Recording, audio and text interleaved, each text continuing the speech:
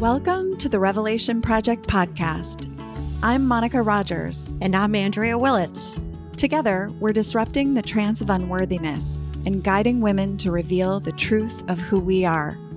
We say that life is a revelation project, and what gets revealed gets healed. Today's episode is about how did the Revelation Project begin? What inspired it? Stay tuned for more to be revealed. Hey everyone, so we are sitting here together, Monica and I, Andrea Willits, and hey everybody, it's Monica Rogers. Yeah, so today we're going to reveal where it all began. The Revelation Project. So just sit back and enjoy some story time as Monica shares where it began. So Monica, where were you in your life when the Revelation Project was starting to have life? So where I was at, it was after actually a massive depression. I had really had what I call a full-on life breakdown. Almost like to the point where, at the time I think I called it like a universal smackdown. Like it was actually, in hindsight, because hindsight's always 20/20, kind of this divine choreography of events. Pema Chodron talks about the wisdom of no escape. Yeah. And there was no escape. It was literally like cataclysmic series of events that just tore at the very foundation of everything that I thought I had built. Until I realized I had built it on a foundation of quicksand. Yeah, and I just want to, what comes to mind is the foundation of you.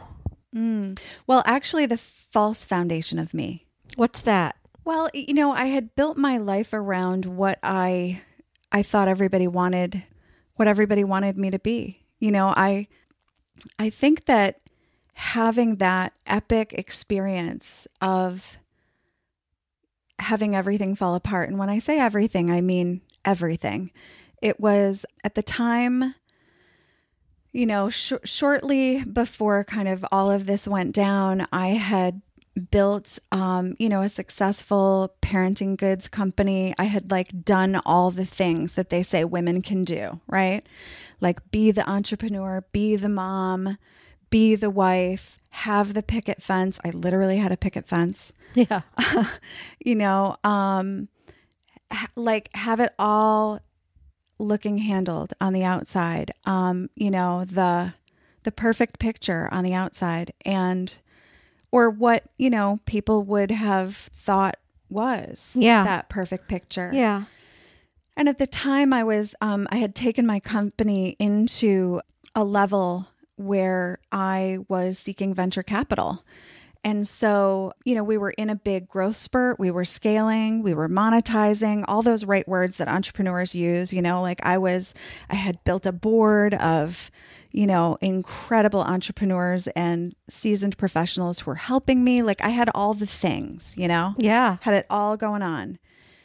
And what I was kind of hiding, the mask that I was wearing was hiding who I really was. And who I really was someone who was scared, lonely, deeply confused, exhausted.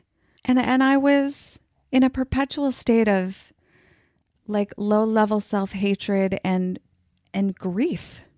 Yeah, so I'm really listening to you, and it's the surface life. Yeah, I was really life. Pretty. It was a beautiful right. It was surface looked life. so beautiful, but the inner workings below the surface was empty. Like, well, and here's the thing, you know, there was a lot of life to be had kind of down there, right? Like we talk about soul diving. But you know, and I had done some work. I had actually done a lot of work. So in some ways I could be like, wow, you really knew better.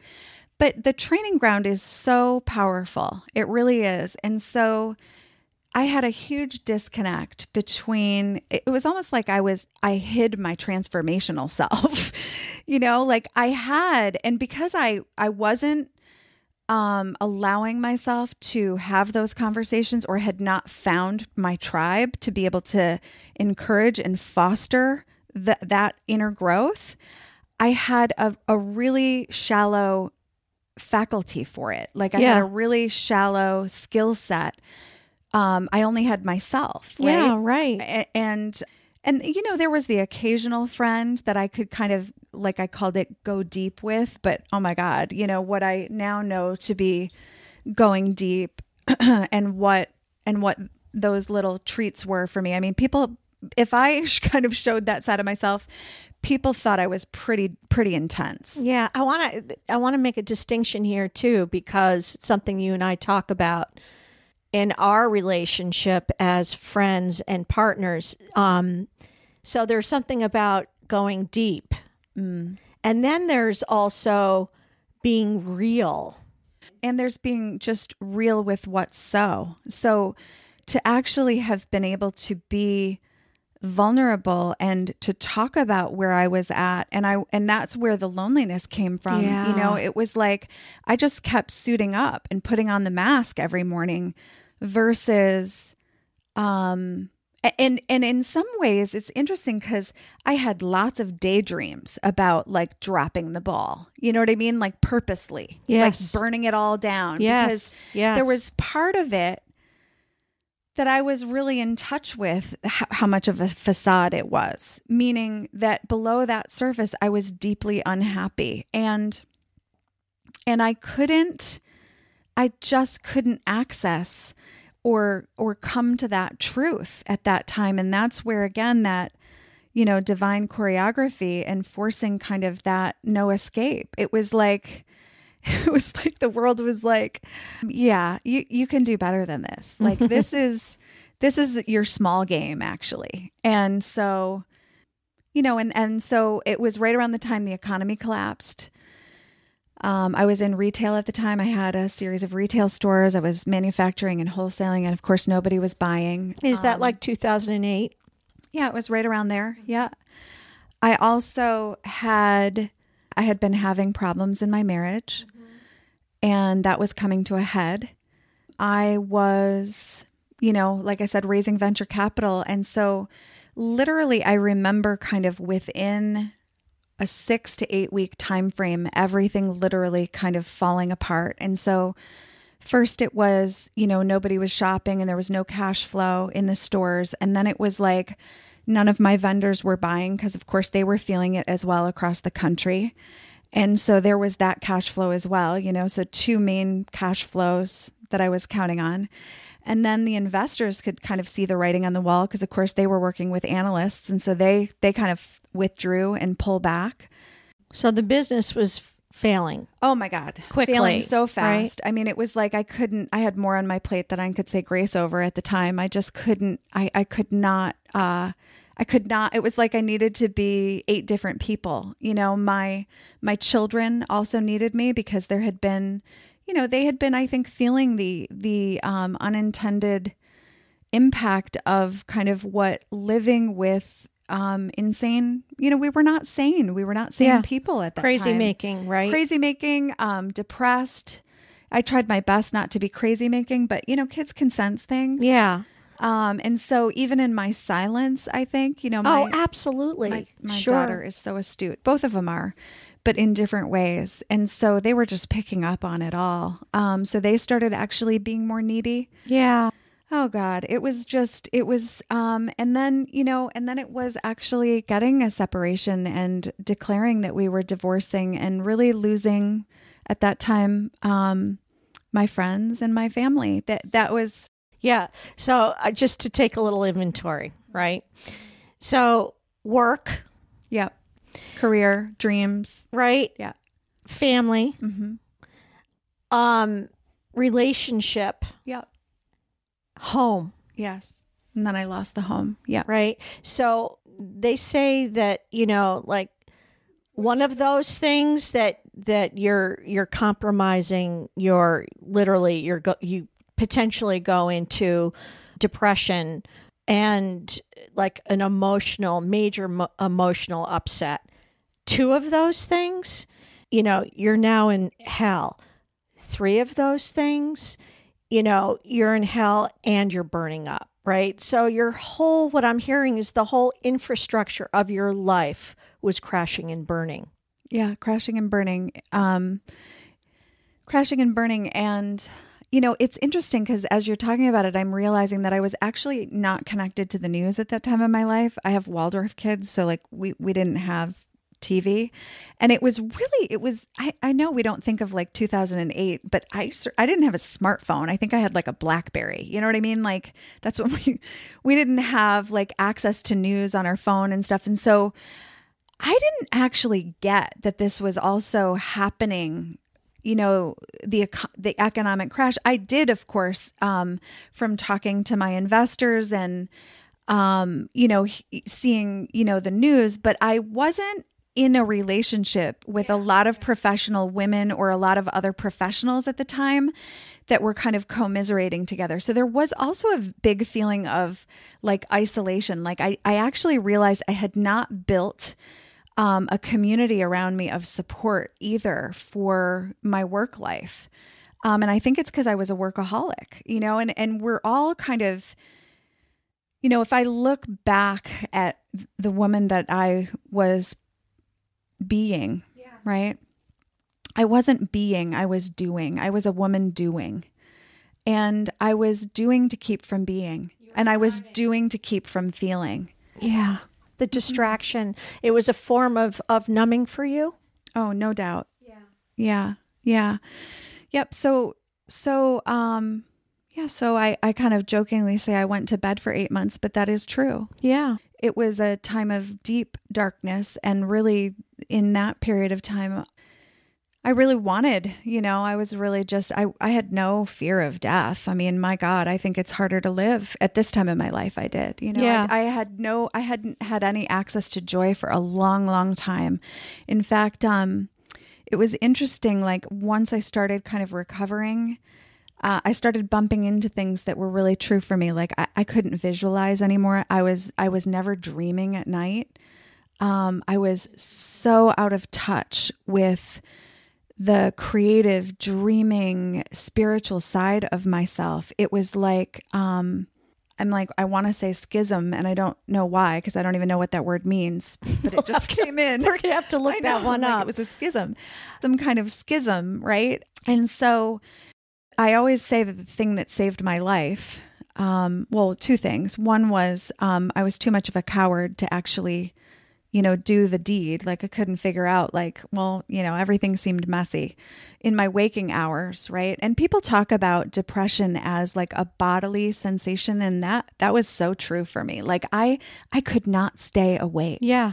I would get up, I would put the kids on the bus. I would come home. I would sleep all day. I would go pick them up at the, set my alarm, get up, go pick them up from the bus stop. I would make them dinner, put them to bed. Cause of course in those days they were going to bed at 6:30.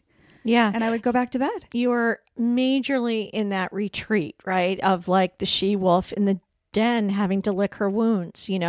That's the metaphor that always comes up for me when we're so wounded. Yeah. We're so depleted. We're so lost. It's all you can do. Yeah. And I had the second thing, that really saved my life during that time period. And it was, a wise woman had given me a book. I'll never forget Ellen. She was my neighbor across the street, and she lived around the corner from one of my stores that was in Newport, Rhode Island. And I wrote her an email later to tell her how like that book saved my life, but she handed me a copy of Pema Chodron's When Things Fall Apart. Amen, sister. Yeah. That book has saved a lot of lives, I think. And she, and she even said, I'm sensing you're going through a really hard time and I don't need the book back, but when you find somebody that needs the book, I'd love for you to pass it on. And I did just that, but I didn't pass it on until a few years ago when we had a dear friend of Austin's who lost his wife, and I gave it to him and told him the same thing. Mm-hmm. I don't need the book back, Mm-hmm. but give it to somebody next who needs it. Mm-hmm. And it was interesting, like throughout that 8 months in the bed, I think it was the longest, it felt like the longest journey. In some ways it was only the beginning. Yeah.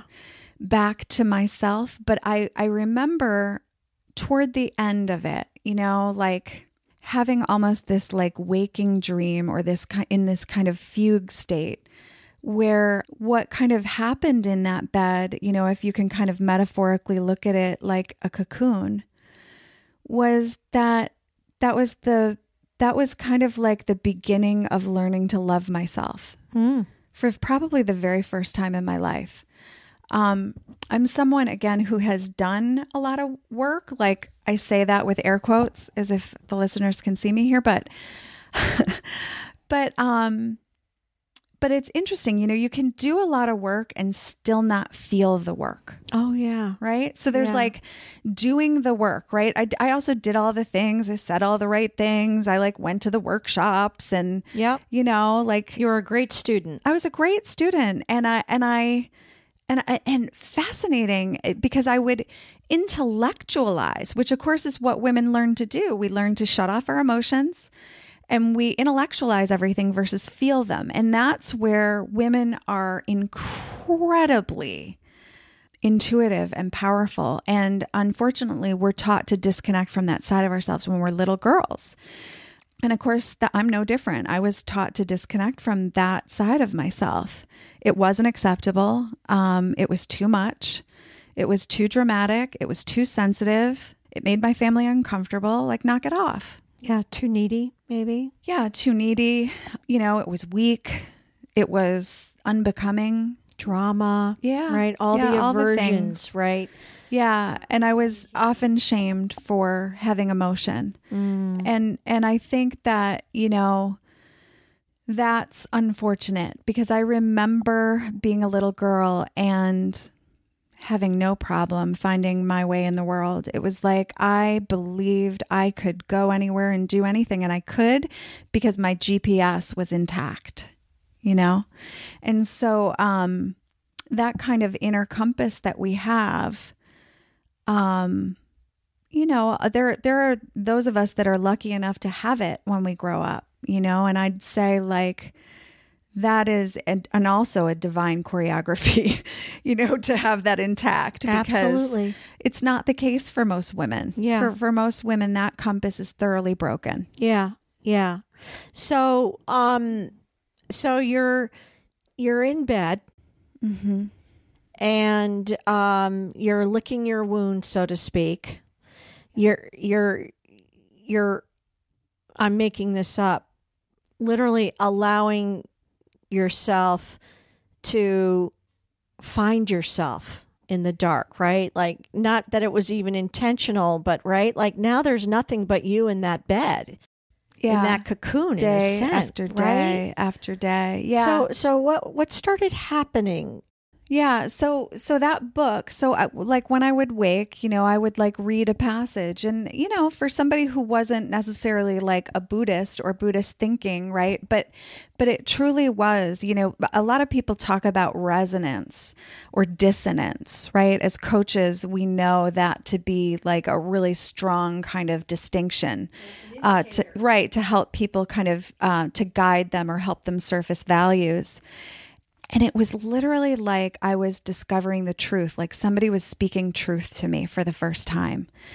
And in a way that I got it, I was like, oh my God, like it was just, there was a way that she wrote and talked about her own experience. And because it was very similar, although in her case, I believe her husband had an affair and left her. And in my case, I pulled the plug on our marriage. It was my choice, meaning it was my decision. Now, that's another episode. You know what I mean? In terms of like whose decision really was it? But me actually, that was also the beginning of me. And it was before the depression, but I don't think I had a whole lot of strength left. And that was like almost like saying my truth right before I went down the tubes. Yeah, like that's where your voice started That's where it started to kind of like where life had become so intolerable. And it was also this feeling of like everything else is falling apart. Like I tend to be like go big or go home even when things are bad. Yeah, you sure do. Right? Yeah. And so your voice was literally breaking through the veil, the trance. Yeah. And I was like, you know what? This isn't working either. You know what? Enough's enough.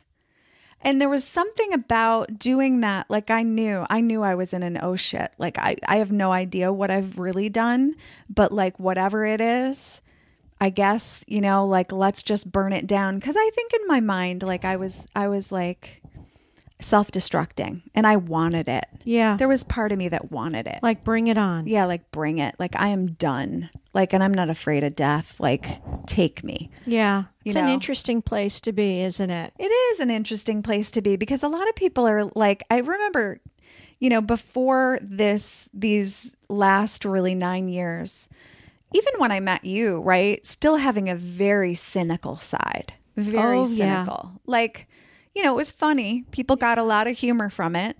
You like know, and I hate people today. Yeah. Like, and I still bring it, right?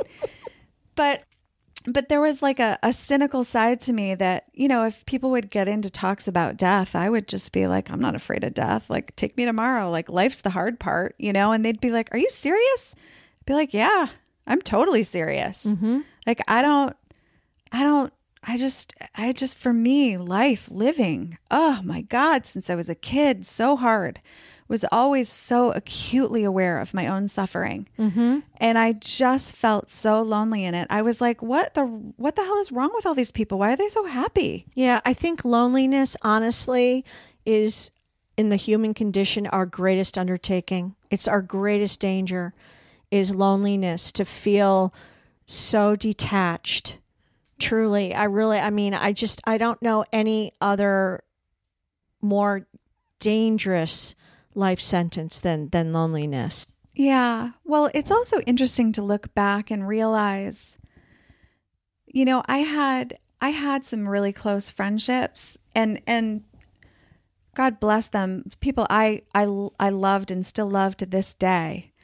You know, and I realize when I look back, water does seek its own level. That's one of your favorite expressions. And I always remember when you would first say it, I'd be like, what does that mean? Right? Like, and realizing that, you know, it's almost like we broadcast a frequency, an energy, and our energy finds other people in the same energy. And we feel like we can see each other in that energy.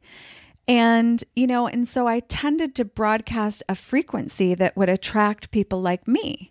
Mm-hmm. And so I would attract friendships, you know, to women who were just as cut off from their own inner, they might have, you know, actually one of the friends that I had who I still love and admire so much to this day, and she's done a lot of work since then. And we've had lots of discussions, lots of transformations for both of us. But at that time, that friendship was broken and wasn't going to come back either. And so when I say I lost my friends, you know, when you get a divorce, it's like people feel like they need to choose sides. Everything is so, and if you're already just in. Yeah, it's so true. In a mess, you know, people have a hard time being in that mess with you. It is too messy for people to deal with. It's just like. It's threatening. It's awkward. People just don't know what to do. Right. They think it's contagious. Right. Like, you know, like, it's really true. God. It's really true. So, yeah, so lonely. Oh my God, I was so lonely. And it was interesting because in that loneliness, it forced me to befriend myself. Mm. It did. Wow. And there was something about that bed, that cocoon. And I talk about the fugue state. I'll go back to this because, you know, we use the symbol as the butterfly. And I've always kind of been like, oh, so trite, you know? And that's not what the butterfly represents for me, although that's part of it, is, of course, the butterfly transformation, the cocoon, the stages, right? And that's come to have even more meaning for me since just some of these recent revelations and discoveries that we've had about the butterfly. It's like, oh my gosh. But for me, the wings, it was almost like if you cut a butterfly in half, right? Yeah. And who would ever do that? But, so it feels blasphemous to say, but, where you, like, it was me, like on my side, like meeting myself on my side in the bed. And I, in this dream state, I took my own face into my own hands, and I get choked up now talking about it. Like loving myself, kissing my own face, and just apologizing for heaping all of the abuse all those years, because I'll tell you, the things that you're most afraid of out there, the things that you think you can't possibly endure from others, the truth is you're doing it to yourself oftentimes. It's why it's so painful. Fiercer way, right? In far more of a fiercer way, and the truth is nobody could have ever talked to me as cruelly as I spoke to my own self. And I was unaware. These are all things that over the healing process I've come to be aware of. And it's, like this precious self that I am, this beautiful, heart-filled, creative, brilliant being, and it's to even be able to talk about myself like that, in a way that, it doesn't feel odd anymore. But I'll tell you, oh my God, the journey to loving myself. I remember somebody suggesting a couple years ago that I do love affirmations in the mirror. And I was like, yeah, I'm not doing that. Like hells no. Yeah. It's just there were things that I didn't understand, and that I had not yet surfaced about how this whole thing works, that that I didn't have the tools yet to be able to see what I needed to see in order to actually get past these huge barriers back to the truth of myself. Recovering yourself. Yeah. Oh my gosh. Remembering yourself. Well, right? Yeah, we talk about remembering, in that different sense of literally going back to the places that you've abandoned yourself along the way, and almost having to revisit those things in order, in shamanic world, they call it a soul retrieval. It is a necessary part. A lot of people talk about the law of attraction, and I'm right there. I love the law of attraction. But don't think that you're going to be a vibrational match for something out there if you haven't yet gone back and retrieved these parts of yourself so that you can actually feel the feelings and have the processing that needs to get done for your energy to shift. Yeah. So a lot of people will talk about and give a lot of lip service to the law of attraction without understanding that you can't, maybe Abraham Hicks would disagree, but in my world, in the world of the Revelation Project, what gets revealed does get healed. And there's something about the healing energy that is almost like it's almost like a plus energy. It's like, so whatever you were leveling up to and you heal that layer, it's almost like you get a plus energy. Mm-hmm. It's fascinating. Because the energy of healing is luminous. It's transformative, right? And it's magical. Yeah. It's, and I keep thinking it's that higher vibration. It's an ascension. It is. It's an ascension within your own being. It is. And I'm not. Just for any listeners out there, it's like, oh my God, they're going into ascension. No, like I have my feet, I feel like at this point in my life, firmly grounded in both worlds, where I like, being left of center on both sides, right? Yeah. Like just feeling like there's a time and a place for different conversations at different times in our lives. And of course, there's so many amazing modalities out there. Yeah, well, I just want to pause here for a moment and speak to that, because you said earlier, you're someone that's done a lot of work, and you have, right? And there's something about this time in your life that you're talking about that really birthed the Revelation Project, is that this was a doozy and it was a huge, huge layer, Yes. right? That really kicked your ass and called you forward. And I can't help but believe, because in your own evolving, right? It's like you were ready for this. Yeah. You were ready to literally burn down your house existence as you know it, right? Mm-hmm. And you needed to be stripped to get to even that more empowered, like deeper sense of self, to like discover that, to then take on where you were heading unbeknownst to you until you did the Revelation Project. Yeah. And so I get goosebumps, by the way, saying that. I really do. Yeah. Because it's like, I've heard this story, but I got to tell you, every time you share it, Monica, I get even more of a deeper sense of how far down in the crevices, in those dark, right, really damp, scary places, in order to literally come back to life. Well, and right, come back to life, but also bring something so meaningful and so healing, really, to the world. Right? Yeah. Like, well, and herein lies this really interesting passage to, in terms of bridging over into the conversation of the Revelation Project, is that one thing's got really interesting was, and I didn't plan on talking about this piece, but I'm realizing that to not honor it would not be of service to the people who do this work. And so I had said that, there was a surrender that happened for me. Okay. And it was in stages, right? Cause we're only,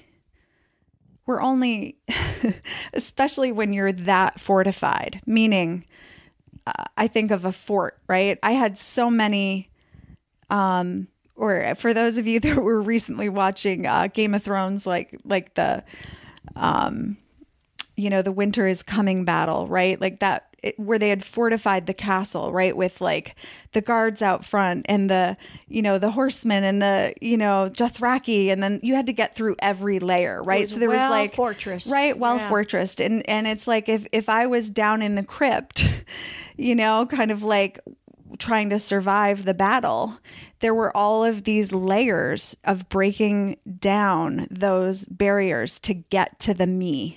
Okay. That was kind of in the crypt. Yeah. Metaphorically. And so really, like, for me, what was part of that healing process was one day my manager called, and this was right around the time that the final property was closing. Oh, I got sued too. That was the other thing that was part of this. Let's just lay a little more ice. Yeah. There was a lawsuit, and I was also deeply in debt now because I had one of my retail stores at a property, and I couldn't fulfill the lease because of the economy. Anyway, my manager called that day, and of course I hadn't been to work in months, right? So she said, you have to be the one to come in today, and there's a tax assessor that's going to be here, and you have to, sign papers, whatever. I said, okay, well, I'll come in that day, and so I knew nobody was going to come in, and I'd probably just lay down on the floor. I had a carpet literally in my office, right? Like, that's the way I was thinking those days. And so I went in, And I was the only one in there, and I was in the back, curled up on the floor when I heard the bell. And I thought, well, that's the tax assessor. And I went out, and there was this beautiful, tall Adonis woman. And she said, I was like, I'm sorry, we're not really open. You know, and there was really nothing left, very, very few things, and the lights weren't even on, right? She said, no, did you call me here? And I was like, what? Oh, another crazy, right? Like, because every so often you get somebody that comes in, it's just a little, and she said, did you call me here? And I said, I'm sorry, I didn't call you. Like, no. Mm-mm. Like, who are you even? Yeah, like what? And she's like, all right, I'm really annoyed. My guides told me to come here today. Oh my, exactly. I was like, oh boy. And she came up close to me and she said, are you ill? That's a hell of a question. And I started to cry. Yeah. It was literally like she could see my soul. And I mean, ill, sick, right? Whatever I was, right? And she goes, oh, thank God. My guides just wouldn't leave me alone. And I'm thinking, woohoo. But at the same time, I'm thinking, so she says, I'm a doctor of acupuncture and you need me. My guides told me to come. Wow. Mm-hmm. And, like I said, this is hard for me to talk about only because I think I'm fearing the judgment out there right now. It's like the woo-woo the land. woo-woo, right. Yeah. But here's what I've learned is that I can handle judgment because remember, like That's right. I was my own worst judge, critic, jury. So I'm just going to say what's true for me. And what's true for me is that this woman was another big lifesaver for me. Yeah.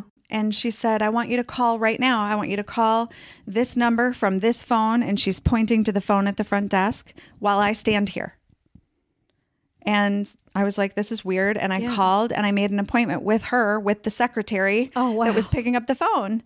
And I had never gone to an acupuncture appointment. And I went to her 3 times. And every time I went to her, the needles wouldn't go in my body. They would reject. Come out. My body would reject the needles. Well, that means you got some work to do, right? When they're popping out like that. Yeah. And again, this is in between like going home, right? I would get up and go to these appointments, but this was the only thing on my agenda. And on the 3rd appointment, she said, you actually need a shaman. I want you to trust me. She said, something else is going on and I want you to go and see a shaman. And I was like, what's a shaman? And she said, well, I guess you're going to find out. And I did trust her by that point. I wasn't feeling any different, but there was something about her. And to this day, I adore her. She's just of another world. Mm-hmm. And so I followed her instruction and I made an appointment at this shaman. And, I laugh because I think, I was expecting him to be in these, robes and in this like, I don't know, like, right. You hear the word shaman and it's like, yeah, like mystical, right? And it was like he had a secretary like everybody else, and she's like wait in the waiting room. And he also had a chiropractic business and herbal, and so when I went in to see him, he had on like a Patagonia vest and hiking boots, and he's like, "Yo, what's up?" Like, "Hey, how you doing? What can I do for you?" And I said, I said her name and I said, she told me that you're a shaman. And he said, oh, she did she? And he kind of just was looking at me. And so he sat back in his chair and he kind of just asked me a few questions. And I was like, is this what a shaman does? And then he said to me, all right, Monica, I got a question for you. I've heard about your depression. I've heard about the fact that you've been in bed for several months. And, I want to know, do you talk to yourself the way you talk to your loved ones? Or do you talk to your loved ones the same way you talk to yourself? And I was like, well, what kind of question is that, first of all? And second of all, I don't know how I really didn't know what he was talking about. It was like I knew what he was hinting at, right? Like I was like, oh, he thinks I talk badly to myself. Like, that's why this is an issue, like, because of course I knew better always. But there was also something about just like sitting with that and kind of making a mental note to like start noticing, right? Anyway, from that point forward, after he was done asking me a few questions, he invited me to kind of lay on this examination table, and he asked permission if he could do his thing. And I'm thinking like, I have no idea what. And so he said this ceremony, and shamanistic work, I've done so much into it since, and I am so like, again, divine choreography. Like, I don't think anything else could have helped me. Like, I think not only did he do a soul retrieval, but, he really helped to clear me.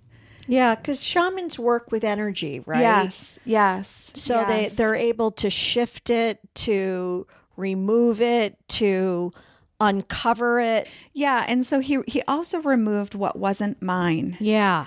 And that was a big part of it. It's such fascinating work. Anyway, it was interesting. I felt a lightness of spirit afterwards. And he said to me, "Do you notice anything different?" And I kind of did, but I kind of didn't. And he said, "I want you to go and look at yourself in the mirror." And I did. And I did. I mean, I saw kind of like this light in my eyes. Mm-hmm. And from that point forward, which is saying a lot, I never went back to bed. He had me go home. He had me repeat this ceremony. He wanted me to go and write my story in the earth, find a sacred spot, and just tell. I didn't know what he meant. And he said, you're going to figure it out.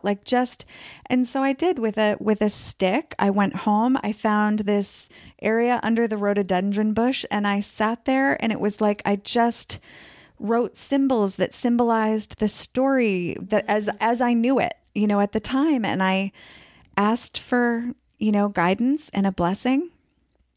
And the next day, I have this experience where I call it, Glennon more accurately calls it like the god of the bathroom floor. But of course, at that time in my life, I didn't know Glennon. And I had kind of this release while I was taking, a shower. It was like this emotional release, this torrent of energy and sorrow, and the crying, the sobbing, that came from me. And, it was interesting. This light came through the window, and it was this light that made me know. I don't know, it's like I can't really put words around it, but there was a light there in that experience that I knew that there was something happening, like some kind of healing, really.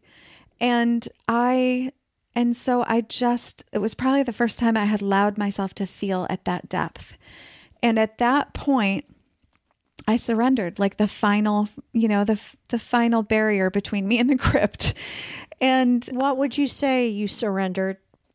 Control. I surrendered control. It was like really clear to me that I was not in control anymore. Like that control in the way that I had known it had not worked out for me. And it was controlling and managing, right? When I talk about control, it was like managing. Yeah. Managing the masks. Yeah. Managing the appearances. Managing, the facade. God, that takes so much energy, doesn't it? Incredible energy. Right? Oh my gosh. And it was like in that moment, also the release, it was like, Atlas shrugged, right? There's no more like world on my shoulders. It was like, world be damned, like I'm so done playing by these rules. And it was about a couple days later, it's hard to kind of go back and like think about the various things that happened, but somewhere in and around this period, I had a amazing woman who I'm sure was no accident that her appearance in my life, because she again was a very special spirit at that point. She was again another piece of my healing because she brought humor and levity. She moved in across the street from me. She had been through a recent divorce. She was artistic, articulate. I could go deeper with her. And she's just another woman I just have a tremendous amount of respect for. And she showed up at my house, after we had definitely hung out a little bit, as I was kind of coming out of this. And slowly but surely, I started sharing my story with her. But really shortly into our friendship and shortly into her moving in, she showed up one day literally with a laundry basket at my door and a camera on top with all these clothes. And she said she was trying to get back into the dating world. And she said, I just hate myself. Like, I hate looking at myself. Like, I need to see myself differently.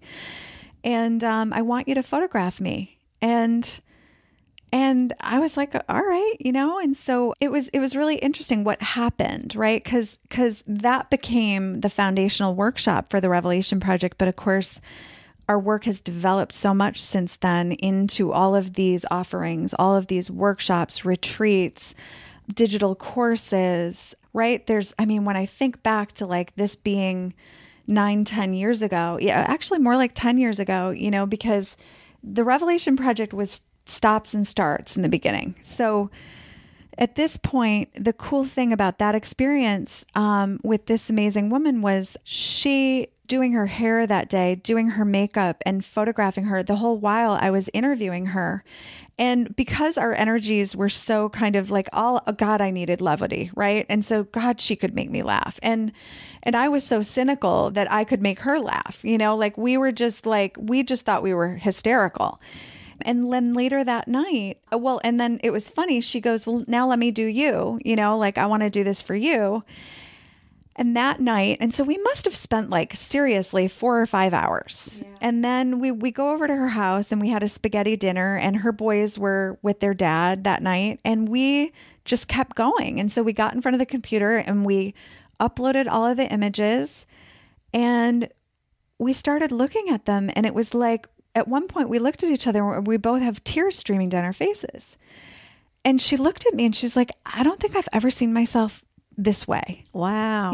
Yeah. And it was like, and for me too, I realized I had stopped showing up in photographs. I hate it. Because here's the thing, I avoided photographs. I dreaded them, because I had such a critical eye for myself. It was never good enough. Yeah. I could see every... always going to show. Oh God, and that was 10 years ago. So my God, how terrible could I have looked? We do such a disservice to ourselves. In all these beautiful stages of our lives to have been entranced into unworthiness so deeply that all you can see is your shortcomings, your flaws, your shadows, it's just such a racket. Yeah. Yeah. Entranced into unworthiness. Ugh. Right? Well, it is. It's a trap and it's a trance. Really is. It's literally like linguistic programming. It starts at a very early age for women. And, by the time they're 13, they're entranced. They're not coming out. Yeah, I would even venture to say that it's even before that. Yeah. Yes. So, wow, how amazing. I'm hearing these, you've mentioned 3 women that were, these wise women that came in at this time in your life that... Well, and the shaman was a man. So it was, right. Yes, the 2 women and the man. Yeah. But it's interesting, right? These were touch points in my healing journey that were critical touch points. They were critical touch points. And it's funny, we're the instrument of somebody's healing and we don't realize it. And of course, those that are in touch in that spiritual way are just conduits for healing. They really are. They're such angels. Angels. They really, they are. And it's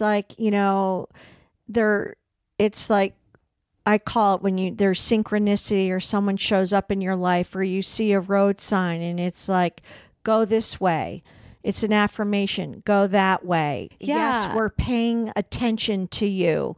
it's like, oh my gosh. And it always feels like it's a miracle, doesn't it? Right. And here's the other cool thing. Well, two things I wanted to say about that. One is that final surrender was also, I think, me inviting the spiritual back to my life, because I'll tell you, I had grown up in a very, very, I'd say, what's the word I'm looking for? It was I want to say like a strict Irish Roman Catholic home.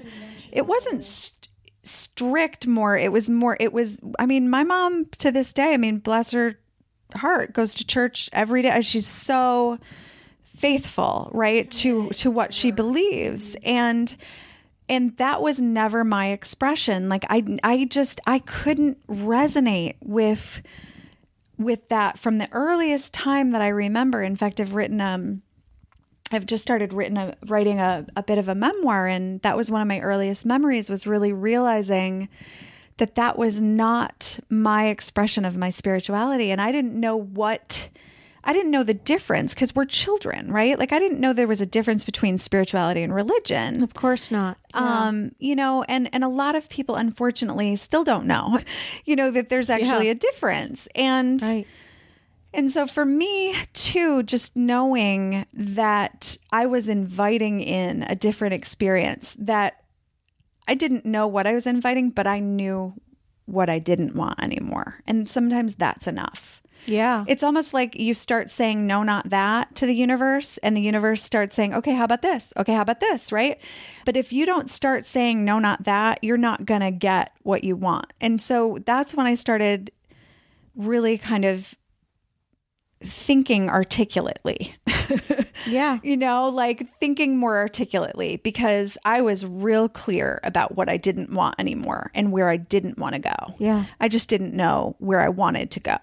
So all these experiences were starting to come to me. The other thing I wanted to just come back and circle around is that in addition to these people showing up in my life, what they were also modeling was their truth.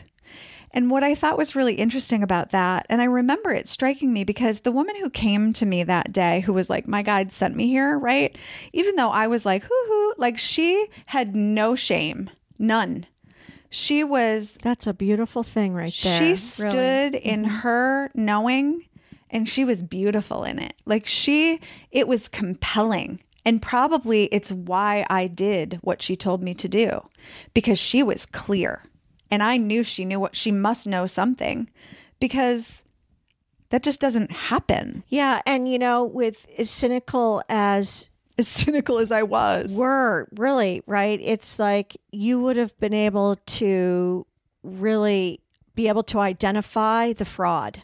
Yes. And I've had people come in and out of my life that, do practice from that spiritual platform, that have tremendous gifts.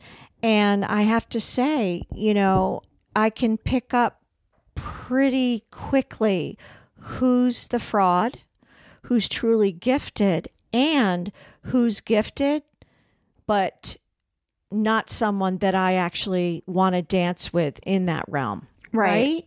You start being able to identify it. And I love that we're bringing this in today, and that you are sharing this part of your story, Monica, because this is where we are saying, dare to know the invisible, the unknown, or dare to know at least that there is an unknown that has a whole world available to you. Yeah, we're supported in so many ways that we are. And here's the other cool thing too, is that when I invited the spiritual, I didn't know what was going to show up. And yet the Revelation Project showed up. And the models for what I did want showed up. And my access to being able to see things I had never seen before showed up. And my ability to attract the next right person or the next right experience showed up.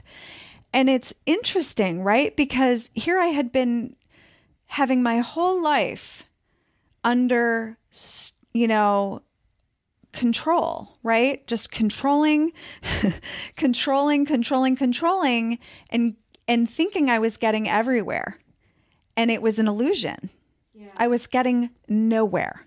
And I was deeply unhappy. And I had all the things. I had the beautiful, handsome husband, the beautiful children, the corporate, I had built, a small empire. I had all the things that everybody says they want. And I couldn't have been more unhappy ever, And so it's fascinating. And it's interesting because when we work in the Revelation Project, when we put our lives inside the project, what we're doing is putting it into the life of spirit. Yeah. And, that's been really kind of elusive for me to talk about, I think, because out of context, right? And we're having a contextual story. It just doesn't, land. And I think I'm always also, as someone who's very sensitive to that for myself, not wanting to do the project a disservice by, because I feel like it has so much to offer everybody. And we're also not hiding that we invite that third entity into everything that we do. And when I say that third entity, what I mean is that there is a spiritual dimension to our lives, and that we are always working with spirit when we're working in the realm of transformation. Absolutely. Always. And so I realized after this first photo shoot with this woman that there was something about the witnessing process that was different, that created a different experience for the person being photographed, and potentially for the person who was taking the photographs or witnessing the event, that there was a transformation available for both women. Mm. And what was interesting, because I've always been a little bit of a documentarian, and photos have always played a big part of my life, is that photos became a vehicle for understanding when a woman was or was not in her body, and starting to observe what would happen and why it would happen. And having gone through my own experience of kind of a near-death rebirth type of, spiritual experience, at least, I started to realize that we were attracting women that were having their own kind of rebirth in some way. Yeah. And that by witnessing them in this way, and by putting a structure around what became a workshop, that it became this very powerful transformational tool. And so again, it was the foundation of the Revelation Project, but where we've come in the last 9 years, and of course how you got involved, which is another podcast and another story that, I can't wait to tell, is just been like this extraordinary, experience and journey, with not only with all of the women who have come to do this work with us, but it's living the project every day. It's like creating the tools to put your life inside the project every day. And so, I know that to some listeners out there, we're still kind of speaking in foreign tongues, but it's more about, really, to break this down, what we've done at the Revelation Project is we've created an arc of work, that what we've noticed over the course of the last 9 years, and how women struggle, how they've been trained to be and who they really are two different things. And so it's giving them access to the tools that can help them reveal the truth of who they really are. Yeah. And we do that through, coaching, through content, through courses, through workshops, through retreats. And that's really what essentially we're starting to have women practice, is the muscle of soul diving, but into an area that is deeper than they've gone, and is really essentially starting with connecting them back to who they were before the world tried to change them, and really also connecting them back to and restoring the compass. Yeah. Yeah. Which is, probably, I think, the most intoxicating, exhilarating really work we could ever do and journey as far as feeling alive, truly alive. Yeah.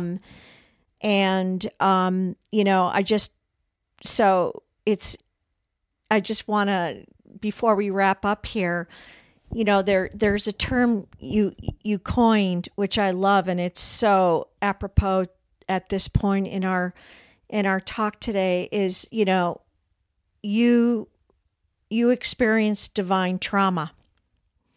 And I'm so glad you did. From that place of through suffering, these are where the miracles happen. Yeah, great point. If we choose. We always want to run away from the suffering, but it's actually like a source of transformation. Yeah, and you literally have so much courage, Monica. And we talk about courage a lot. And thank you, Brene Brown, too, for really bringing that for all of us here in the present day, right? So courage is so key. And, again, I am grateful for your divine trauma, that I get to be a part of it and dance with you and co-create and live inside this project, Yeah, it's extraordinary. And thank you for the acknowledgement. I do recognize myself as courageous now. I don't know that I felt that way then at all. And I also, it's like, and I recognize it everywhere now, like I see these courageous women, really kind of against all odds in a lot of ways. Because there's a system out there and it's a setup. It's a big setup. And when women can reveal the system, they are free. Yeah. And we talk a lot about surfacing this system so that women can actually navigate the world, because it's hidden, this kind of system that the Revelation Project has certainly seen. And so it really, for me, is like, I'm in such great company these days, that I also feel like energetically this happened to a lot of women. Yeah. And I'm sure there's women out there listening that are nodding their heads because they've had their own universal smackdown and had no escape and have been forced in a lot of ways to make changes and to, sometimes I kind of make this stuff up, but if you've been around the block a few times, meaning God knows I don't, want to have to come back again and again and learn my lessons. But I do think, if you've been around the block a few times, the universe is like, you're still not getting it. Yeah. Like, are you kidding me? Right. Let's just pull all the stops here, no, you are going to evolve down here this time. Right. Of course I'm making this up, but and then there's going to be another layer, actually. Like, absolutely. It's never going to end. And we all have a growing edge. And that's just it too, is like, I'm still growing. I'm still feel so 9 years in. And I'm like, wow, I am just beginning, right? Even 2 years ago, finally learning how to love myself and what that has just, even in all those years of healing out the bed, but still hadn't really gotten to the place where I knew what loving myself really looked like. Yeah.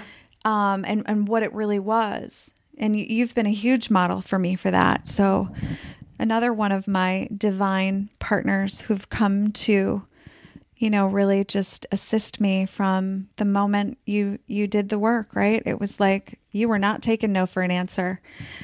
So we'll get into that story next, but thank you so much. It's just been such a pleasure to talk about this today, and lots of unexpected things came up for me and got revealed. And I heard more. Yeah. Some things I hadn't heard before, which is so cool, right?